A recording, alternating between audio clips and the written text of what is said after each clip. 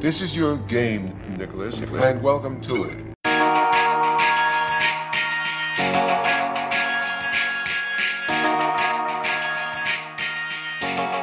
Hello, everyone, and welcome back to the Underrated Podcast. This is a podcast where we discuss films that are underrated, underappreciated, or ones that have slipped under the radar and passed most people by. I am one of your hosts, Derek McDuff, and joining me, as always, is Ariel Ortiz. Hello. And this week, for our film The Game, it was brought to us by our friends over at the Films and Stuff podcast. We got Pete and Ethan here. How's it going, guys? Hey, Derek. How are you today? Doing well, thank you. All good here. Thank you very much for having us. Yeah, thank you, guys, for being on. You've had us on. Obviously, we talked about Shazam 2 recently. I was also on there talking about Avatar, so had to pay back the favor and have you guys on. And you guys chose a great film. I am always down to talk about David Fincher. Like I said, we're talking about his 1997 film, The Game, starring Michael Douglas. Definitely, I would say, one of his least seen films. Kind of has maybe been reclaimed a little bit. But I'm going to kick it to you guys first. What did you guys think of the film, and why did you pitch this to us? Pete, what do you think? So I remember watching it when I was very young. And it was one of the first few movies. And I guess the statute of limitations for spoilers are long gone, right? I think we're okay. No spoilers on this It's an show. 80s We're movie. just spoil everything. All right, good. So I remember watching it as a kid, or not a kid, but I mean, everyone's a kid when you're younger, but still. And it was one of the first movies where there was a twist ending that was quite mind-blowing. And so for me, as a young novice movie aficionado, I was blown away by that. Like, it literally was like the only thing I could think about was, I can't believe they did that in a movie. I loved it. Yeah. For me, go on, because to our guests still. I mean, for me, this is. I mean, when I saw it the first time, of course, I loved the twist at the end. But what really attracted me to this movie initially was the opportunity to see Michael Douglas the way that I think he should be portrayed, right? He kind of has the same Gordon Gekko-like character that he had in Wall Street. And that's the way that I was introduced to Michael Douglas, in a way that I always think he should be portrayed. When I watched the movie for a second time in prep for the show, I knew how much I loved the movie the first time, but I was really struck by the details that I picked up and the very, very, very subtle character qualities that Fincher was really careful to sprinkle throughout the movie. And I thought, like, after watching it a second time, I loved it just for sheer entertainment value, and I'd loved it for like filmmaking genius the second time around. So I think it's really a rewatchable movie. It's fantastic. Mm-hmm. No, I definitely enjoyed it. It was very surprising of the twists and the turns, even up until the end. Like, I kind of figured for the first twist to happen that yes, it is still all a game, but at the end when he like seemingly shoots his brother, I was like, oh, that's real. That's real. I was like very convinced and stuff. And then literally, when he jumps off the building and it's like, oh, it's just kind of like a sad poeticness of, because, you know, of his father killing himself the same way. And then, they kind of let you linger for so long, because he falls for a while until like he breaks through, and then they catch him. And then it turns out that it's like it's even then it was a game, and it took me by surprise. I very much enjoyed it. Like I was saying before, Fincher has this way of creating these like very incredible twists and turns, and very much so is really good at doing them early and keeping you still engaged for going forward. For, you know, iconically for him of like not introducing John Doe in 7 until like the third act, essentially at the start of the third act. And it's kind of the same way for this one with that first twist, with shooting his brother and stuff. Or at that point it was like a couple of twists, but for me that was like the first like possible like reality twist, in my opinion, or at least how I was feeling while watching it. And like, yeah, you still get engaged. He like literally you get caught in the jump pad as just like Michael Douglas in that moment, you know, kind of being like taken aback of like, oh, everything's okay, all right. And then yeah, like Michael Douglas, going off of what you said, like, yeah, he definitely is like a Gordon Gekko kind of character. The movie also reminded me a lot of, like, of course, with like a character like that of a Christmas Carol kind of thing, but where you know, like, he's kind of not living his past and stuff like that, but more so just learning the way of living again, which is like very much so in the beginning he wasn't living, you know, he was just kind of like in his own way going with the flow. He wasn't necessarily like a bad guy. He was, you know, an investment banker, but, you know, not like he wasn't like trying to like bankrupt people. He was actually like he was just doing his job and trying to do the best. He didn't give that guy toilet paper. That he was a dick. Well, he was in the middle of like the game at that point. He was like on edge of everybody. That was the beginning. Like, that was the beginning. He wasn't even in the game yet. But yeah, like, I mean, like, even to that guy, you know, that he had to fire. He tried to, like, you know, I'm giving you a good settlement, it's fair, you're gonna, you know, live a good life with this kind of thing. And like, so, you know, he's ruthless he's good at his job, but he isn't like, you know, at the end of the day, he's trying to do the best for people. And like, looking back at all the movie entirely, you could see, like, very much so, like, yeah, like, the brother really did care about him. And I think having the foresight of the ending, you see that he saw his brother following the same path that their father did, in a way of just kind of like just living life, just like just trying to just making as much as you can, but then without, you know, the purpose of living. So that, like, he gives that gift to him in a way. But yeah, it was very interesting, very good thriller, very engaging, and it just leaves you it literally leaves you like thinking and second guessing yourself and where this movie's going, and like just up until the end, until that party, till the, you know, the glass shatters, essentially. Yeah, no, I think you really hit it, Ariel, because this is, you know, we were kind of talking before we got on mic about how there's most movies you could be like, okay, I don't know exactly how they're going to get to the ending, but I know what the ending is going to be. But this one really does keep you kind of wondering, oh, is this for real? Is this a game? Like, what is happening here? What's going on? Because it gives you a lot of reasons to believe A or B, and it kind of has you oscillating between back and forth. Like you mentioned earlier, you're like, oh, this seems like definitely a game, and he shoots his brother, and it's like, oh, no, it's not, but yes, it is. But yeah, it is definitely a modern Christmas Carol. That's something that Fincher has come out and said, like, and I think it does a really good job of that. I kind of disagree with you saying that you think he's a good guy at the beginning. I really think he does suck at the beginning. I think he's a very Scrooge-like bad character who is just kind of just like Scrooge, just ruthless. All he cares about money. He doesn't care about people, but he's also very tragic. He is, like you said, stuck in that same cycle that his father went through.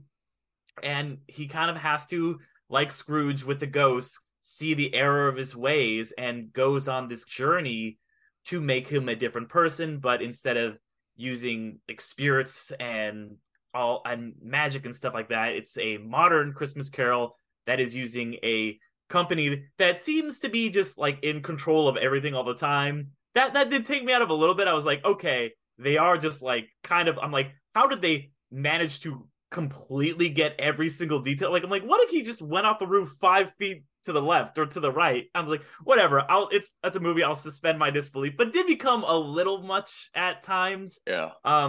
So for me, like, I really do like this movie. I love David Fincher, but it's one of those movies that I feel like watching it, I'm really enjoying it, but all of the parts are less than the sum, if that makes sense. Where I'm like, it didn't work as a kind of cohesive thing.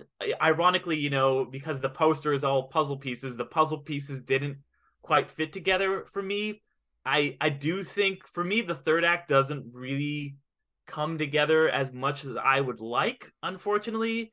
And that's something that David Fincher himself has said. He thinks this movie does have third act problems. But overall, I really did like it. I think it is probably, and this is saying something because he's an amazing actor, this is probably Michael Douglas's best performance. Like, he is so freaking good in this. Like you said, this is a part that these are the kind of roles that he absolutely should play. He starts as that very Gordon Gekko-esque character, but you get to see him have this really incredible arc in this. And as just a character piece alone, this movie absolutely hit the mark for me. I thought the scene where he did his best work was when he came out of that grave in Mexico.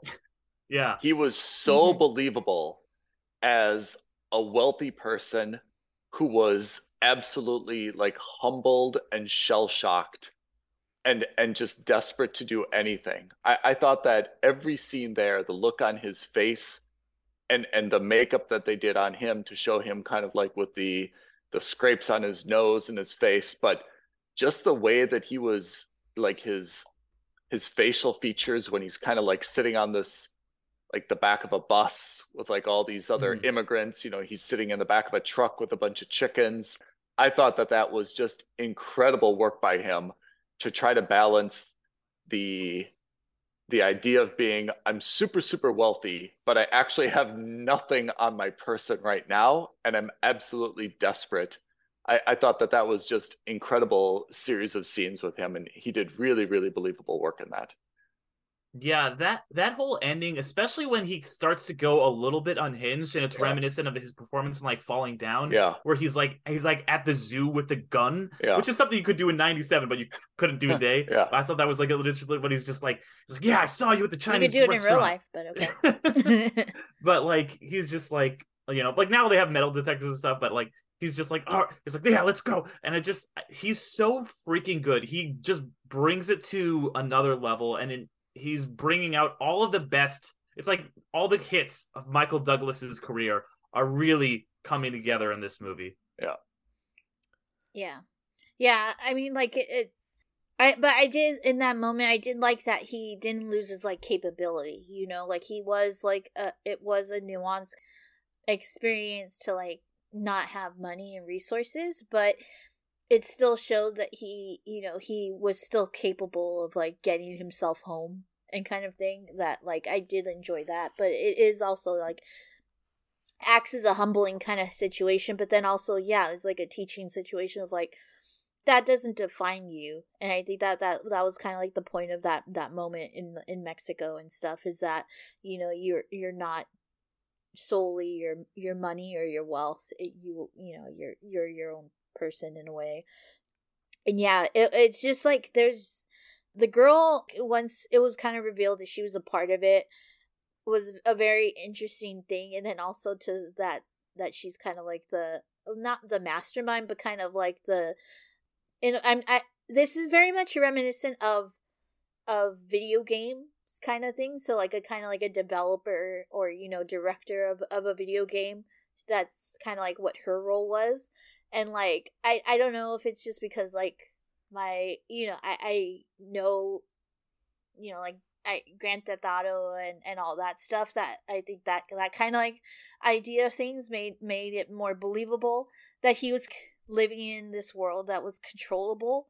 I think from the point of once the game started, the the people that were in charge just essentially cleared out and mapped out their own world in a way. He was just kind of a person in a video game kind of thing.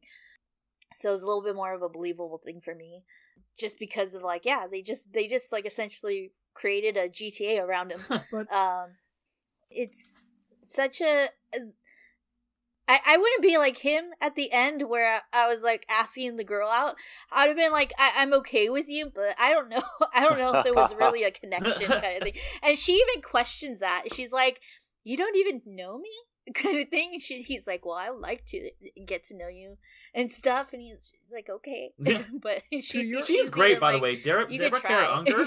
I haven't really seen her in anything else, but she's so good in this. I agree. Her IMDb, I looked the same thing because she's wonderful, and it seemed like she was going to be like a breakout star. I mean, she's supporting Michael Douglas and Sean Penn, and her career just kind of like flatlined. And the other two obviously are went on to much more. She's got like a bit part in Silent Hill. I think that's the only other thing I've really seen her in. Yeah. Or like not bit part, but like a supporting part. Like she's like fifth build. It's weird that she never like broke out. Yeah.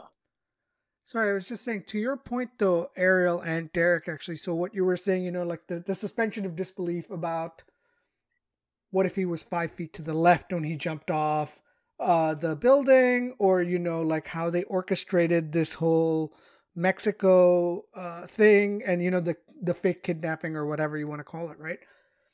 What I liked is that if this movie were made today, I can't help but feel that there would be almost like an Ocean's 11 element, where at the end of the movie they would kind of drop the curtain and show you how they set everything up. You know, like at the end of all the Ocean's 11 movies. Oh yeah, they did a little bit of that. They were like, "There's divers," and they but you know what I mean, right?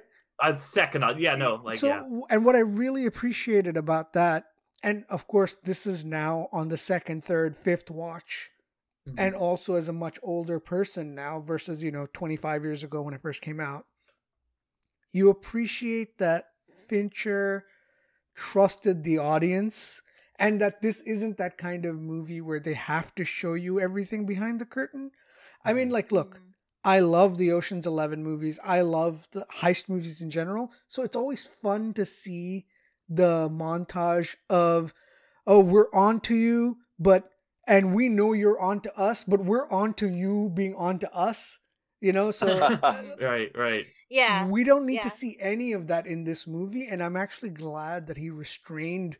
And maybe that wasn't so much of a trope back then. Nowadays, it's much more of a trope, which is why I think that, if the game were made in 2023, some director would be very tempted to be like, oh, well, this is how we set everything up. Wink, wink. And kind of ruin the whole thing, Yeah, and I think it's also like it lends itself to like the thought of that they essentially studied his psyche for a whole day, and like it's assumed that they have very professional like psychologists, psychotherapists, and all those kind of things, that they essentially, this group they know you in and out, and that's why the experience is supposedly so life-changing, is because like they know you on a mental level. And yeah, like if you just like study somebody and their mannerisms, you could definitely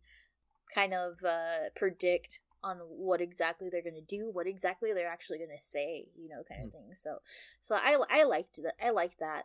And kind of thinking back on it, it like it does, like you're saying, it doesn't say like how they did it and stuff like that, but you get the essence that this group that runs the game are like very well, they have the reputation that they have for a reason, kind of thing, of like they're very, very, very capable. One thing too, I like that they don't show how much it costs, because you're like, for them to put on like this level, like it's got to be something insane.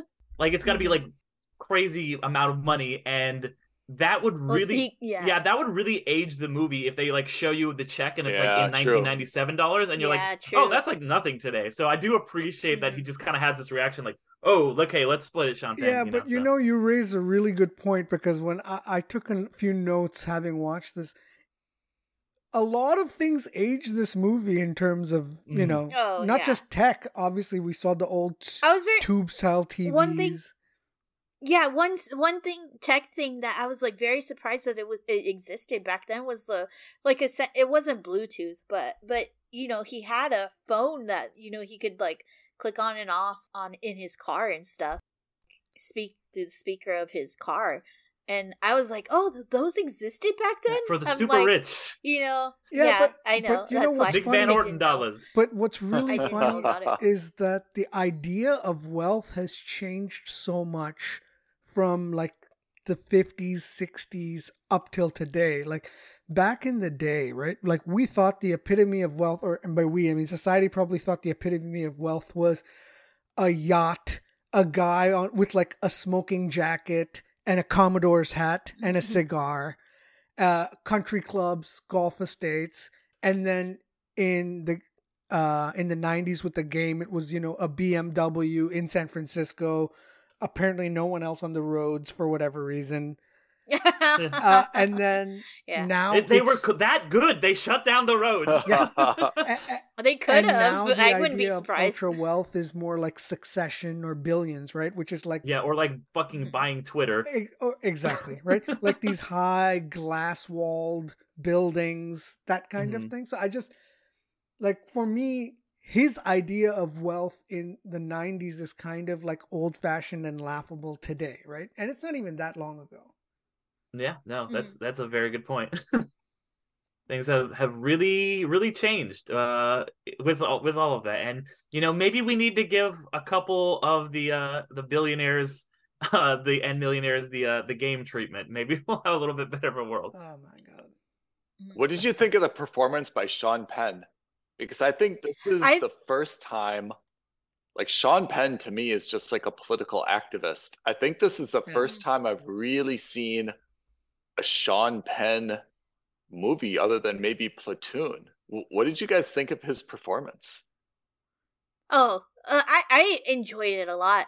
I mean, I've watched a good amount of Sean Penn movies. Like, you know, I've watched Mystic River, you know, I Am Sam, you know, a good amount of his movies and stuff. And I think this was like a young Sean Penn kind of esque, you know, kind of thing, like kind of elements of Fast Times at Ridgemont High's character, a little bit of just kind of like the recklessness, and so it made it a little bit more believable that he was kind of this, but then also alongside, like, you know, Sean Penn transitioning into these like more dramatic movies. Yeah, this movie, his character kind of like had that kind of feel as well. Like you get the sense of like he was a slacker and stuff, but then he went through this experience, and then by the end of it, when he like is talking to his brother, and it shows it's a detriment to Michael Douglas's acting, of that you get that sense of respect that he didn't have for him at the beginning, and that kind of shows that, like, yeah, he's not a slacker anymore. He's actually like a pretty like responsible kind of person now, possibly, and so it's pretty cool to see that kind of character in him, and it made it even more like believable of like when he's acting freaked out and stuff in the middle of the game, of that you alongside Michael Douglas would believe that kind of thing, that, oh, he fucked up and stuff like that, and that of course he would get, you know, his brother in trouble because he was getting himself out of trouble, because that's been their history, and so it even like you alongside like Michael Douglas are like make it furthers the belief that this whole thing's real, you know, kind of thing. So but I did like his character, and I think he plays crazy and really good. Yeah. And losing his mind very well. Yeah.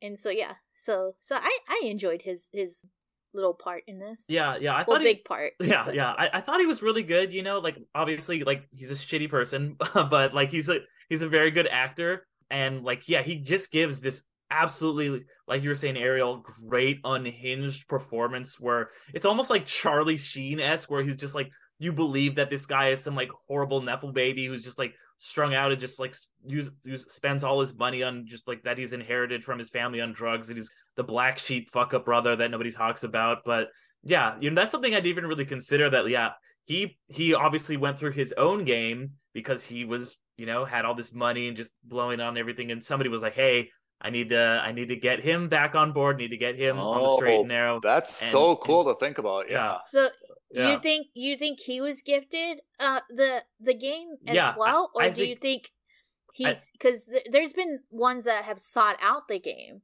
I think he was absolutely gifted. I think that somebody was like, hey, he's a nice guy, but man, he's always on coke. Like whenever he's on coke, he's like fucking things up and just like smashing tables and doing all this stuff. So we need to get him on the game and get him to straighten his life out. And then he straightens his life out and he's like, wow, this guy did this for me. I need to pass this on to my brother because I don't want to see what happened to my brother happen to my dad. So I do think, somebody, because he is a character who is... Because he didn't know the price of the game, right?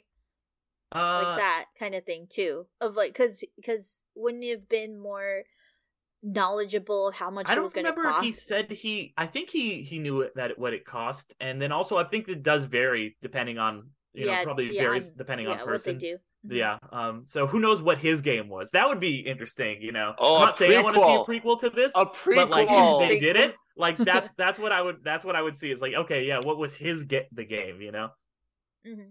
No, going off of that prequel kind of idea, I think while a movie might not be like a remake might not be, but I would very much be interested, especially like David Fincher has gone into like television of late with like Mindhunter and stuff like that. I would very much be interested in him doing the game show.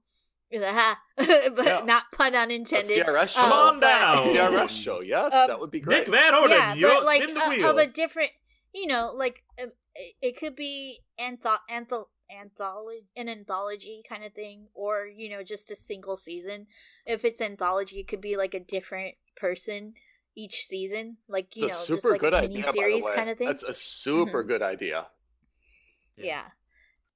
No, and then maybe like he could do it like he's very good at like setting up these shows, being a showrunner. So maybe he could like like he did with House of Cards or something, just direct the first episode and then have his director buddies do each one does their own game and each kind of their own spin on. That'd be cool. I would like to see that.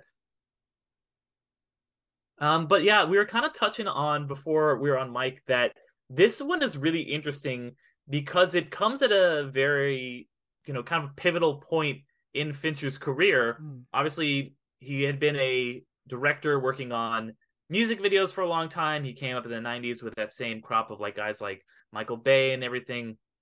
And then he makes Alien 3, which he had no control over, and that movie kind of got taken away from him. Then he makes 7, and it becomes a huge hit. Mm-hmm. And he was working on this for a while, and then with 7, he gets that blank check. He is able to cast Michael Douglas and do all this stuff. And then he makes the game, which is kind of underwhelming, at least for audiences at the time. Isn't a huge hit, but then he comes right back and makes Fight Club, which is still his most famous movie. It's still on fucking dorm room walls.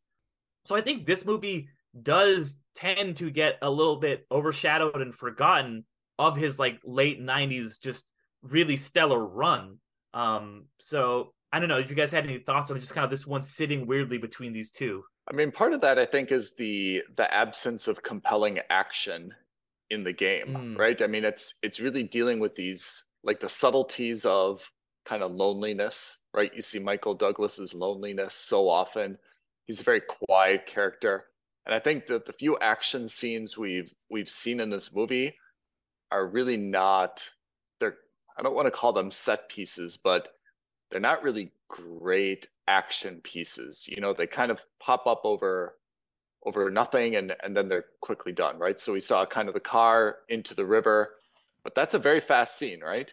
That we saw when he goes to the lady's house to kind of confront her and he sees like her furniture is fake, and then there's some bizarre dramatic machine gun shootout, right? I mean, there's few action scenes in here. It's really about, loneliness and setting up the idea of the thriller, and this company is like intended to be kind of like stalking him, and where's this all going? So I think that's one of the reasons that the box office acclaim was a little bit muted, is it just doesn't kind of lend itself to these very dramatic, like dormitory, posters or any memorable quotes or things like this.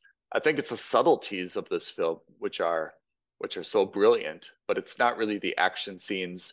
Fight Club obviously is a little bit the opposite, right? It's the fight scenes and the action scenes are so overwhelming that you kind of miss the subtleties of the message that's trying to be gotten across.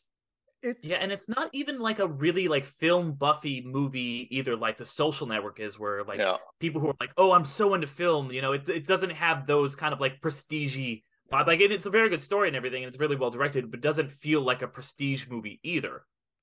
I think it's because of the psychological element. I don't know what the breakdowns are, and I'm sure I wouldn't be able to find them very easily, but I imagine the game did reasonably well in the home video market, or even on the television market, much more so than in the cinema.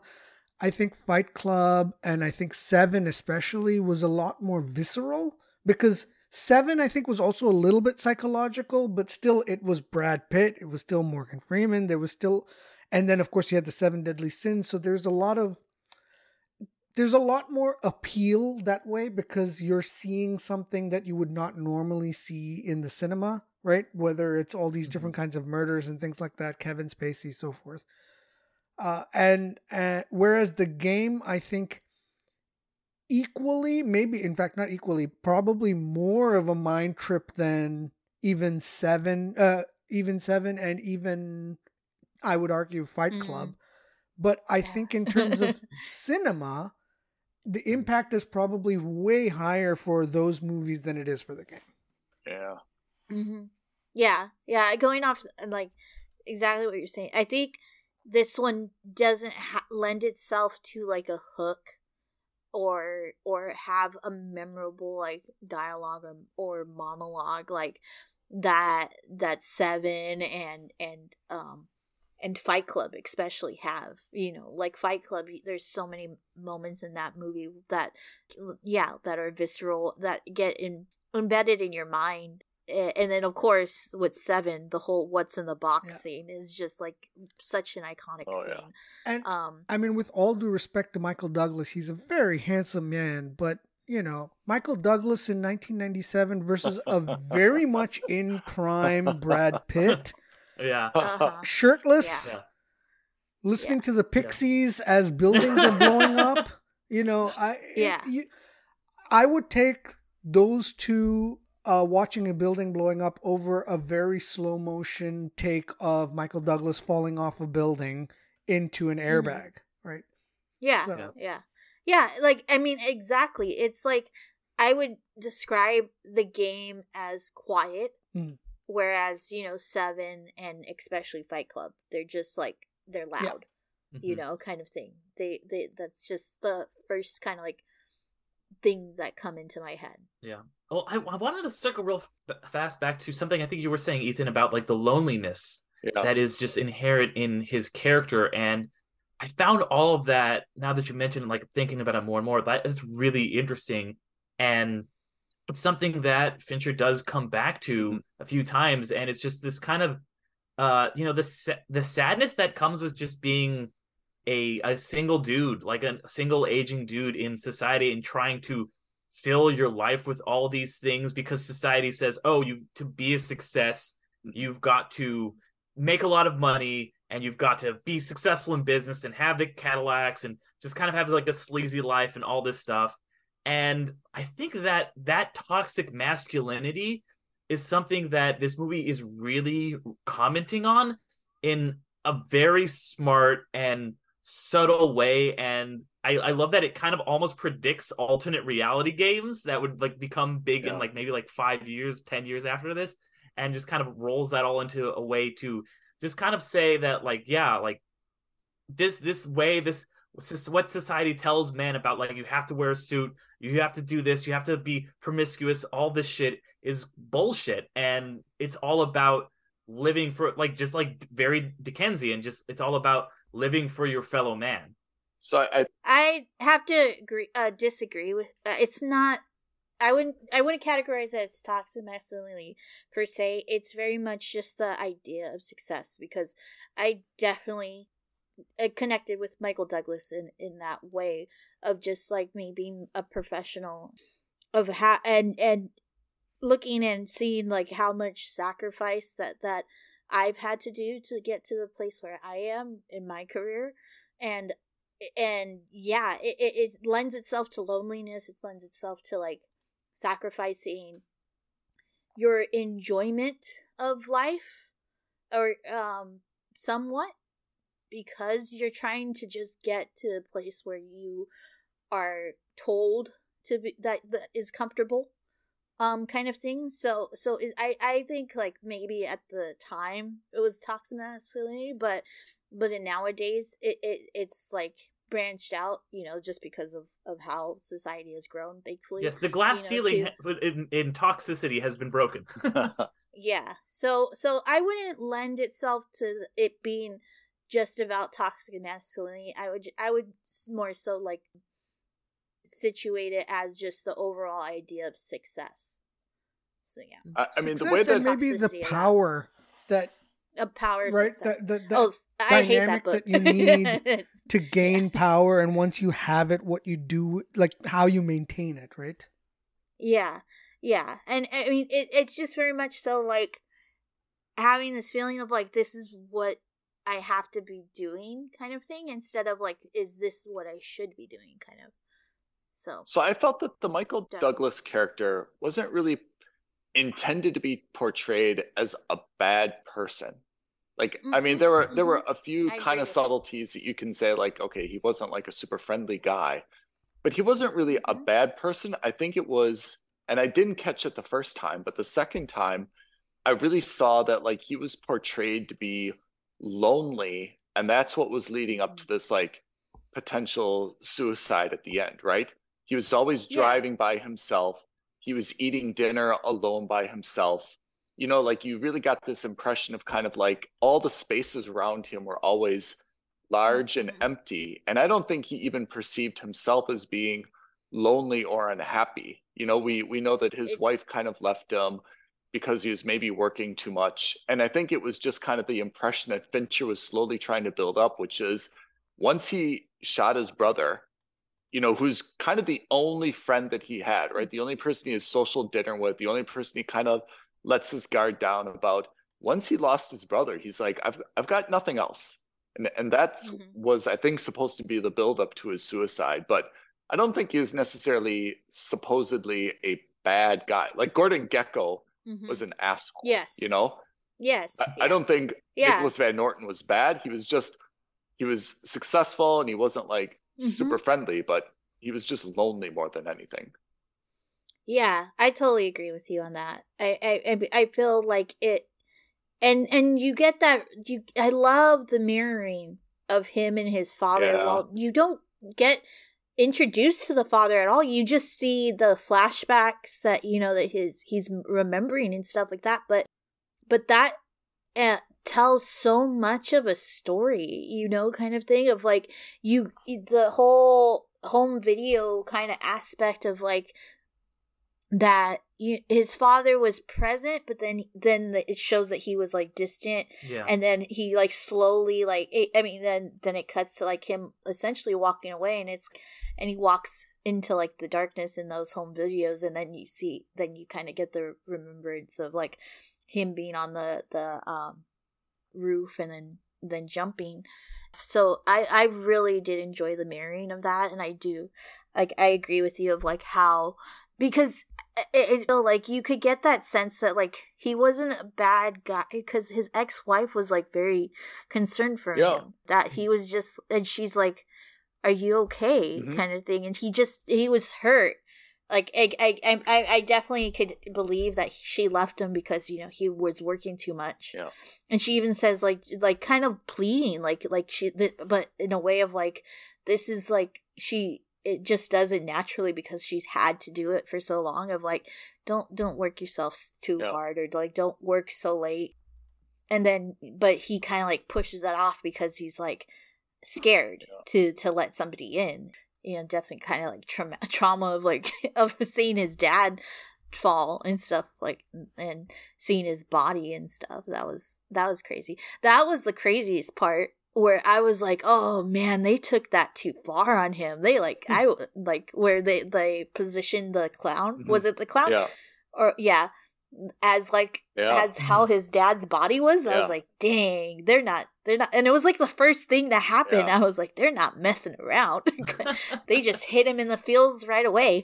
So I did definitely enjoyed that, and like you get that sense of like you know, they're well off, and it is very much a you know, family wealth kind of thing, but you get at least for me, I got the sense more so that he was like just a numb person than like overall like evil, like Gordon Gekko kind of thing. Yeah. I would say, I want to just clarify what I meant is like, I don't think like I ever thought he was like a bad person down to his core and his soul, but I felt like he is someone who dealt with a lot of tragedy and hardships and adversity in his life and closed himself off to the parts of himself that were good, and became a very cold, hollow shell of the person. And I think, you know, just like Scrooge, just like how you see the flashbacks to Scrooge's childhood, and you see that he had, you know, a lot of love in his life when he was younger, but you know, he lost a lot of things and became this kind of cruel person. And I would say, you know, to me at least, that's kind of what I saw happen with him, and it was about just like Christmas Carol was about redeeming Scrooge. This was a lot about redeeming Nick Van Orton to me. I think. But no, go ahead. Sorry, I just thought that, you know, one of the things that I was looking at after seeing the movie, which I found interesting, was that we've seen Michael Douglas play like this real hard ass, right? Mm-hmm. Gordon Gekko, we've seen him in and then in The Game, where he's just like this ruthless, no nonsense business guy. But what's interesting was he was coming off, I think, in the last couple of years also as the guy who was on the other side of the power dynamic, right? Because he was in Disclosure before, where he's the male victim of sexual harassment, and Basic Instinct too, right? I think that was reasonably. Well, Basic Instinct, he instigates it. Yeah. He instigates it though, Attraction at the beginning. Yeah. Fair enough. You're right. That's actually true. So let's remove that. I wouldn't say Basic Instinct, because he's very much part of it. I don't know what it is, but Michael Douglas, for me, I see not as the guy on the weaker side. I think he comes off at his best when he's kind of like this gruff, angry, no nonsense business guy, or even like the guy he was in Falling Down, right? Where he's kind of like losing his mind, but he's taking care of it his way. And he's kind of taking everything into his own hands, which is, you kind of see a little bit of that at the beginning of this movie, and it starts slipping away at the end of this movie, at the third act especially. And I know, Ariel, you mentioned it about him not getting together, but asking the girl out on a date, right? At the end of the movie, and how that's kind of weird. I think that was just him also kind of not getting back on the saddle, as letting it were, loose, taking a little bit of control back, right? Where he's just like, okay, this is what I want. And allowing himself to open up to a relationship with someone else, because he wouldn't let himself be vulnerable enough to do that at the start, you know? So for that reason, I'm not forgiving Marvel for casting him as Dr. Hank Pym and totally ruining my image of what Michael Douglas should be in. I would disagree, because Ethan exactly explained what Hank Pym talks about as ants, like he did it his own way. You do not underestimate the ants.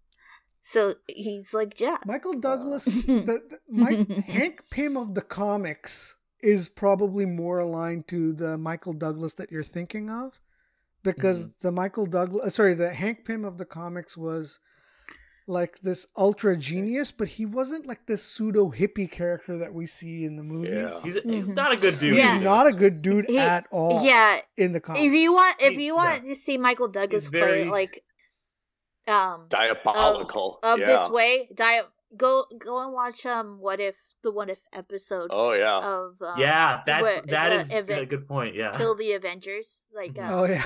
'Cause he did the That's voice in that definitely- too, right? he is, yeah. Yeah. He did the voice. He's yeah. phenomenal. But He's phenomenal in That that. is very much the comic accurate Yeah. Hank Pym, because Mhm. comic accurate Hank Pym is very much not like he's like one of the worst No characters. bueno, Yeah, I'll say yeah. he has some things in common with Sean Penn. That's all I'll say. Mhm.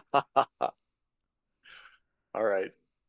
But on that note, before we wrap up, did you guys have any final thoughts on anything with the game? Bit of We didn't trivia talk about for- the soundtrack. We didn't talk about the soundtrack. at Oh, all. okay. Oh yeah. yeah, that's true. Yeah. I mean, Soundtrack. Is this Trent Reznor, or is this before they start collaborating? I'm not sure where all the music is from. Some of it's the soundtrack, Oh, and no, some of the it's pop just culture, yeah. the music. But Oh, I so mean- not okay. The soundtrack, not okay. Yeah. but I was thinking Yeah. the I score. don't think anyone does it better than Fincher in terms of kind of Mhm. setting the scenes with whether it's a song with lyrics or whether it's just kind of like background music. I thought he did an exceptional job. Kind of pairing the music to what you were supposed to be feeling in each scene. Yeah. I thought it was. He always is fantastic. really good with needle drops, like Yeah. across his career. Yeah. So I mean, it's something that in a lot of films I don't notice, but in this one I thought it was just fantastic the way that he set it up. It was silent at the right times. The pace was right. I thought it was just Mhm. really a masterpiece in terms of how he set that up. Yeah, and I will clarify that I did just look it up, and the score was done by Howard Shore, who famously did The Lord of the Rings, but also would work with him Oh. had worked with him on Seven just previously. All right. Oh, there you go. Mhm. Yeah, but the soundtrack which we were talking, it just feels really good. I mean, it definitely gets you into that sense of like of the 80s stockbroker Mhm. kind of feel of things, which was like in a heyday at that time, like with this, and then I don't know how much of it in Wall Street, but you kind of get the sense of it, like they kind of bring it back a little bit in the Wolf of Wall Street with that kind of music and stuff of the time in that feel. But yeah, this just like the soundtrack just kind of like kept you suspense when it made you it helped elevate the suspense for sure. Absolutely. With the- Yeah. Mhm. Well, I just have one more question, and without actually saying any spoilers, just in case people haven't seen it. Oh no! what- Sorry, going back to the Oh. soundtrack. No, that's the one moment that I was like, I just got reminded. The usage of White Rabbit by Jefferson Airplane, perfect. That was like the perfect usage of White Rabbit. So perfect. I love that moment. Nice. But yeah, my questions to you guys is just without spoilers, what's one of your what's a movie that really its ending caught you off guard, where you were like, that's a great twist, I did not see that coming. Another movie other than this one? Yeah, I'll start from me. It was The Prestige. The Prestige, and we've talked about it, was that one of is our early an excellent episodes. movie. But, yeah, Fantastic that callback. movie, Excellent. it just made me be like, it's one of those movies where I was like, I have to go back and watch this again. And I will say too, like watching the game a second time, because I watched it like maybe a year or two ago, was one of the last Fincher. I think it was the last Fincher movie I hadn't seen. Went back and I watched it the first time. I was like, I don't know if that worked for me. It worked for me a lot better the second go around. So yeah, what's a movie with a great twist where you like have a new appreciation for everything, knowing the ending and going back through But the hold on, second The time? Prestige had kind of like what Pete was saying. It had kind of like an Ocean's 11 like explanation at the end of it, right? Oh yeah, a little, but Yeah. but you catch so much stuff Yeah. like in that second go Yeah. through. You're like, that's why she said Yeah. that, because oh Right. my god, yeah. Yeah. And when they say, "Oh yeah," and then how they say, it's one of my favorite Christopher Nolan movies. It is a if great not movie. my favorite Christopher Yeah. Nolan Yeah. movie. But no, the whole like, do you love me today? No, not today. Oh, I love it. I mean, I would go, the first one that pops into my mind is probably The Sixth Sense. I mean, I Mhm. thought Yeah. that was a very, very good twist at the end, and it was also somewhere between like heartwarming and like emotionally redeeming for all the characters, you know? It wasn't just Mhm. kind of like a plot twist, but it meant something at the end. Pete, can you remind me of anything else? What else are you So thinking? I think for me, one of the more famous ones is probably The Usual Suspects. Mm-hmm. Yeah. Uh, I also really liked the ending of Memento. Oh yeah. Yeah. No I one's th- got some good twists. Yeah, I Yeah. really like that twist of Memento. Yeah. I think of all of his movies. Actually, I think that's true for even M. Night. Is Mm-hmm. the twists at the earlier part of their careers were probably the most impactful, and I think it's also because we then kind of almost expect it in the next ones. I mean, that's certainly the case for M. Night Shyamalan, right? It's like every movie of his has got to have some kind of twist. Yeah. So The twist, I'll just say this, the twist in the Knock of the Cabin is there is no twist. It's Well, just plain yeah. straight, which is which is great. yeah, I mean, it's so meta that way, but yeah. yeah, so I think the Usual Suspects, the reveal, I thought was done very masterfully, but otherwise I thought in terms of like a mind-blowing twist, it was probably Memento for me. Okay, good call. Mm-hmm. Ariel? Yeah, I'm just like looking through them. There's just some like just of a fun one, like Now You See It. I Now You See love. Me? I Yeah. have no. Now You See It. Now You See It? Oh, it's Now You See Me. Yeah. Oh, is it Now You See Me? Yeah. Yeah, Now You the See Mark Me. Ruffalo magic Jesse Eisenberg. Yeah, Jesse Eisenberg. Yeah. I love the twist of that one. It's just like it's one of my like a fun like pop it in rewatchable movie for that one. I think Parasite has in recent years. Parasite has had That's a like good a one. really good twist, but that's I love not like Parasite. it's per se at the end. Ooh, goodness me. You know which movie I Um, used to really love? And it Hmm. was, oh man, I think it was early 2000s. It was Swordfish, which has I've actually never seen that. That one's a rough one. Yeah. That one's like Travolta, Jackman, Halle Berry, Don Cheadle. that one is up for interpretation, and I mean, is up for liking. I It's will really say hard. though, Ariel, that's kind of how I feel about Now You See Me. So Well, yeah, but I like I said, it's not like quoting Shakespeare, yeah. but it's a fun one. I like I said, it's a fun one. Yeah, Swordfish is a fun Yeah, one. I mean, like yeah. games, It's just out there. It's just so out there of a twist. That's the Yeah. thing. but It's- movies like yeah. that, there's loads, right? There's like, what was it? Lucky Number 11? Slevin? Yeah. Slevin, yeah, Lucky Yeah, Number Josh Slevin Hartnett. is a Right, where it's Two, kind yeah. of like the twist isn't that huge of a twist, and you can probably see it coming a mile away, but it's still fun to see, right? And the Yeah, same goes yeah. for Swordfish, which is, it's not oh, I can see dead people kind of twist at all. It's just but it's still fun to see how they execute it at the end. It's who's the bad It's guy. exactly the same Who's for Ocean's really the bad 11 and guy?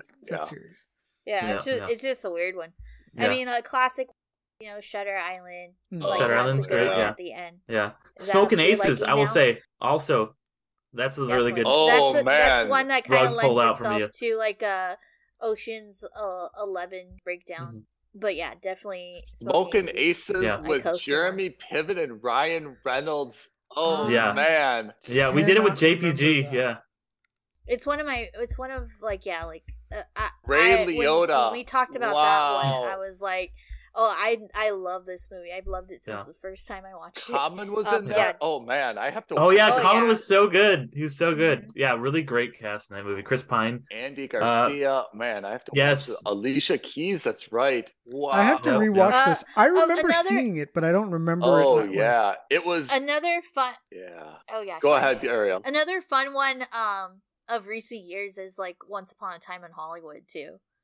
that whole twist of like I just like love that Yeah. movie. I would say- Tarantino I love Yeah, that I will movie. say- way of Yeah. just like I- let's change history. That's kind of great, thing. but like Yeah. but I after seeing Inglorious Bastards, I liked it. Like I was like, I know where you're going with this one, Quentin, because you already did it Yeah. in Inglorious Bastards, and I love Yeah, the twist. I know, Like but- Inglorious Bastards really got me. That's so choosing between the two of those. Inglorious Bastards is the like it's both. They're both great, but like I'm like, Mhm. it's just the piece de resistance in Inglorious Bastards. But yeah, all very very good ones. And a very great film. I'm really glad we got to talk about it. A really interesting one to dive into. You know, like I said, there's all these great pieces of it that I've really had a great time dissecting. So thank you again, guys, for picking it and coming on. Where can people listen to you guys and hear some more of your stuff? Thank you. We're available wherever you're listening to this now. We're probably there. Otherwise, we're the Films and Stuff Podcast, www.filmsandstuffpodcast.com. But yeah, we're wherever you're listening to this, we're probably there as well. Awesome. And yeah, thank you guys out there for listening. If you want to go ahead and give us a rating, we always appreciate a 5-star rating. But you know, just if you liked what we hear, we do some other stuff too. We have been the Undercast Company, myself, Ariel, and then our co-host Alan as well. We do a couple other podcasts, including Ariel's podcast, You've Never Seen, where she introduces someone to a movie they should have seen by this point, or someone introduces her to a movie that she should have seen by this point, either way. And then I also do a Marvel podcast whenever there's a new Marvel film, and I do my podcast, Can I Say Something, with my friend Damien. So we do have a lot of, what's it called? What stokes in the fire, I guess is what this was saying. So definitely check all that out. Check out Films and Stuff. We've got our Patreon as well, or just follow us everywhere at Undercast Company. We really appreciate you guys listening, and thank you once again, guys, for guesting. I'll see you all next time. Always a Thanks, pleasure. Bye. Thanks, everyone. Bye. Thanks for being here.